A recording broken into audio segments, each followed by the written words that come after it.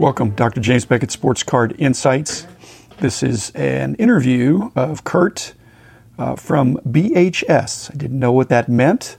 He'd sent me a nice email with questions and comments, very thoughtful, and I thought, this sounds like an interesting guy. I don't invite everybody on the podcast, but when I get something that seems like it'd be interesting to have an exchange that'd be helpful for me as well as for listeners to gain some new insights. So thanks, Kurt, for coming on, and thanks sponsors, Topps, Panini and Upper Deck, Heritage Auctions, Huggins & Scott Auctions, Mike Stadium Sports Cards, Burbank Sports Cards, ComC.com, and Beckett Media, Beckett Grading, Beckett Authentication. So Kurt from BHS turned into being Kurt from the BHS stood for Brutally Honest Sales, which is how he does business on eBay. And now I understand. So we had a good laugh about that. But he does try to be brutally honest. And so you'll just have to listen in and see where our exchange went.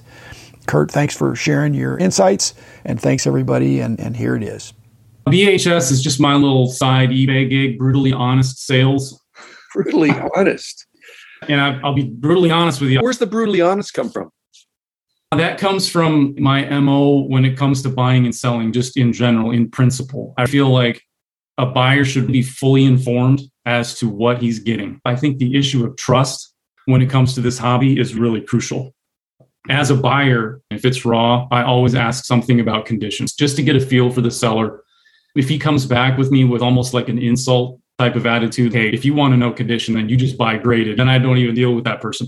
As a seller, whether it's a computer, a laptop, because I'm an IT guy, or a baseball card, I will sell myself out of the sale because I will give all the details that they could possibly want to talk themselves out of that buy. I want them to be happy. That's just how I think the transactions should go. Brutally honest. Do you think people interpret that as extra honest? I think they probably do. It's a catchy thing. Basically, the MO there is that I've done a lot of buying and basically investing. I have that collector's passion too, but for the most part, this is a way to diversify a portfolio for my wife and I long term instead of just being in the stock market. Basically, if they have a good transaction with me and they realize that I'm an honest seller, I want there to be something memorable there. I'm going to tell them everything about that card, even if it's slab. If it's got a lousy slab, they're going to know about it in the details of that. If it's overly honest, like you mentioned, that's okay. I said extra. It shouldn't be. Your yes should be yes and your no should be no. But in our culture now, it's like unnecessarily honest. I think people think, what's the minimum I can say when I'm describing stuff on eBay? I don't know that I over-describe it, but I'm trying to have happy customers. And I think they get in a situation where they'll ask me questions that would be easily answered by reading the description or checking out the photos, the pictures, the scans. And so they're just looking at the title and wondering, like in your case, can I get a good grade out of this when it's raw? In fact, part of our discussion today is about telling the truth, which is not the same as not lying. True. No, yeah, I understand. But where I'm coming from is, as a buyer who's bought a lot of raw cards in the last couple of years, the pictures only tell so much of the story. If I was to give a number on it, I would say a picture tells maybe 50% of the story on a card. If you're truly interested in condition, the pictures would have to go to a large extent with angled lighting, you know what I'm saying, to find scratches and print lines. For a seller to act as if a buyer has complete or comprehensive information from one picture of the front of a card, I think is a little bit egregious of an assumption. There's a happy medium there, and I see what you're saying too, but I like a lot of information. And then there's the sliding scale of the value of the item. And right. It shouldn't be a sliding scale of the degree of honesty, but it should be a sliding scale perhaps in the degree of detail. Sure, absolutely. And the honesty part mainly comes with the relationship. Like you and Rich talk about building relationships at card shows and things like that. And if you're exclusively an online guy shopping on eBay, I have a list of sellers I feel have represented their cards. I have a list of sellers that have not. And so I have a top tier, guys that I will try to go back to based on using eBay's advanced search tools. If I'm looking for a particular player in a particular year, I'll filter the sellers that I've saved. And that kind of helps me have a little bit of trust there and confidence in that purchase. We're getting very philosophical. By the way, I always like to talk about stuff that other people aren't necessarily talking about, especially when I saw the way you came at things. I thought, I'm hearing a lot about transparency. To be transparent is a virtue. But there's such a thing as a filtered transparency. I'm showing you everything, but it's filtered. It's like looking through a glass dimly. Like you said, the scan or the picture, hey, I'm being transparent. Here it is. But if it's not shown at the right reflective light, you can't see things, but you're giving the appearance and the perception of being transparent. But I don't know that you or I or anybody else can be the policeman of brutal honesty or full transparency. No. And to your point, I'm not interested in dictating to anyone else what they need to do. I have no problem with those sellers that are not interested in giving any information. They have every right to do that. Just post a picture of the front and that's it. I just want people to know that I'm different than that. When I seek sellers that are different than that, it's just a personal thing. I don't have any problem with somebody being partially transparent, but I would rather them not have a problem with me for wanting to be fully transparent. And if they do, that's fine. I just don't deal with it. Let's call it a statement instead of a verse, but it's judge not lest you be judged. And some people think that means, just applying it to you and me, that we shouldn't judge other people in the way they do their cards because we don't want to be judged. When in reality, I'm already going to be judged. It sounds like you're already assuming you're going to be judged. You're trying to be above reproach. So the not judging means, I think, more about motives than it is about, you can judge somebody's action. Hey, I just saw you murder somebody. You're under arrest. You need to go to jail. You may be the suspect, but I saw you do it. So you're guilty in my eyes, unless there's some extenuating circumstances. So the judging of the behavior is different than judging the motivation. But are you putting that all together when you're trying to evaluate these other eBay sellers? Because you really can't know their motives. But when you see consistent behavior, is that what you're saying? That you're thinking, no matter how good the deal looks, I think that's not somebody I want to buy from, because, is that what you're saying? Correct. And that's simply based on data. It would be anecdotal data to anyone else. But for me, it's a lot of data on personal experience. You can get a read after you bought hundreds of raw cards. If you have any red flags off the bat, it's best not to buy from that person. When there's confidence in the picture and in the way they've represented their sale, then you can dig a little bit deeper. If it's an expensive card, when I say expensive on raw, I think $50 is a fairly expensive raw card. And I think that's worth a question. If it's a chrome card, if it's a refractor, whatever, you want to know how bad the surface is. And you simply can't see that. You can't see it on ComC. I love ComC. I'm not saying anything bad about ComC, but you're not going to know for sure if there are surface scratches or roller lines on a ComC picture. Same thing with eBay. Just looking for information and looking for those who are willing to give it. And on the point of motive, not from a moral standpoint, but it is nice to hear somebody say, I don't grade cards. You know what I'm saying? That way they don't have a pile in their house, in their inventory this is my cast-offs. I would have graded these, but I found flaws. And so they're set aside. I'm going to sell them on eBay and not be very transparent about what it is.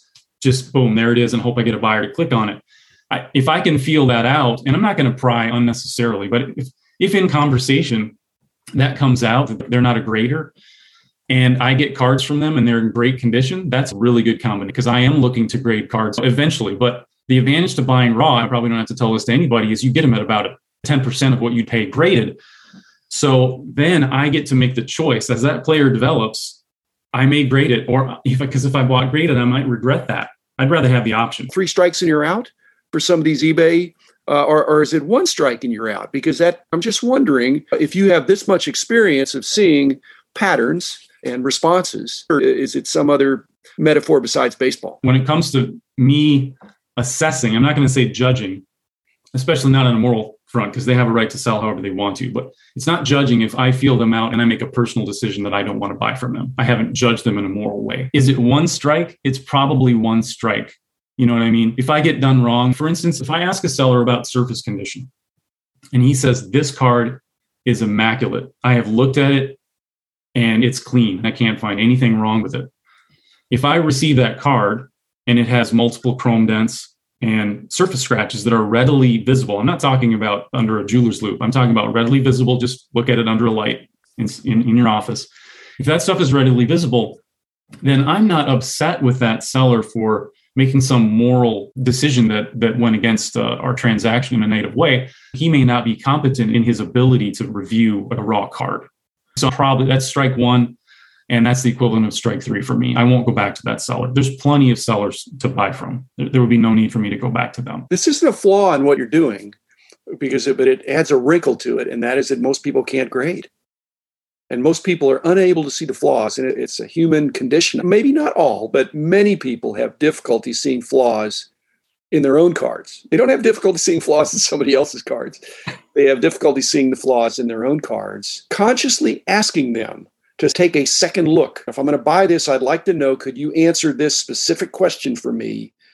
And I guess if they don't answer, you have your answer. If they don't answer, if Correct. They do answer superficially, what you're saying, Kurt, is you're living up to your name, which you should. And yet you're not trying to destroy somebody. You're trying to protect your own interests. That's correct. To assume it's a second look is actually making an assumption that they've made a first look. A lot of raw sellers are busting packs, and they'll claim the common phrase "pack fresh." And so, if they've never really taken a look at it, that's where my question comes into play. This may be a first look, might be the first time they've ever looked for service condition issues. So, it's just a feel out of where the seller's at and how much he knows about that card. Do you think you're in the 20% of the people that ask those further questions? Because I think a lot of the transactions on eBay are just automatic. Somebody sees it, they look at it.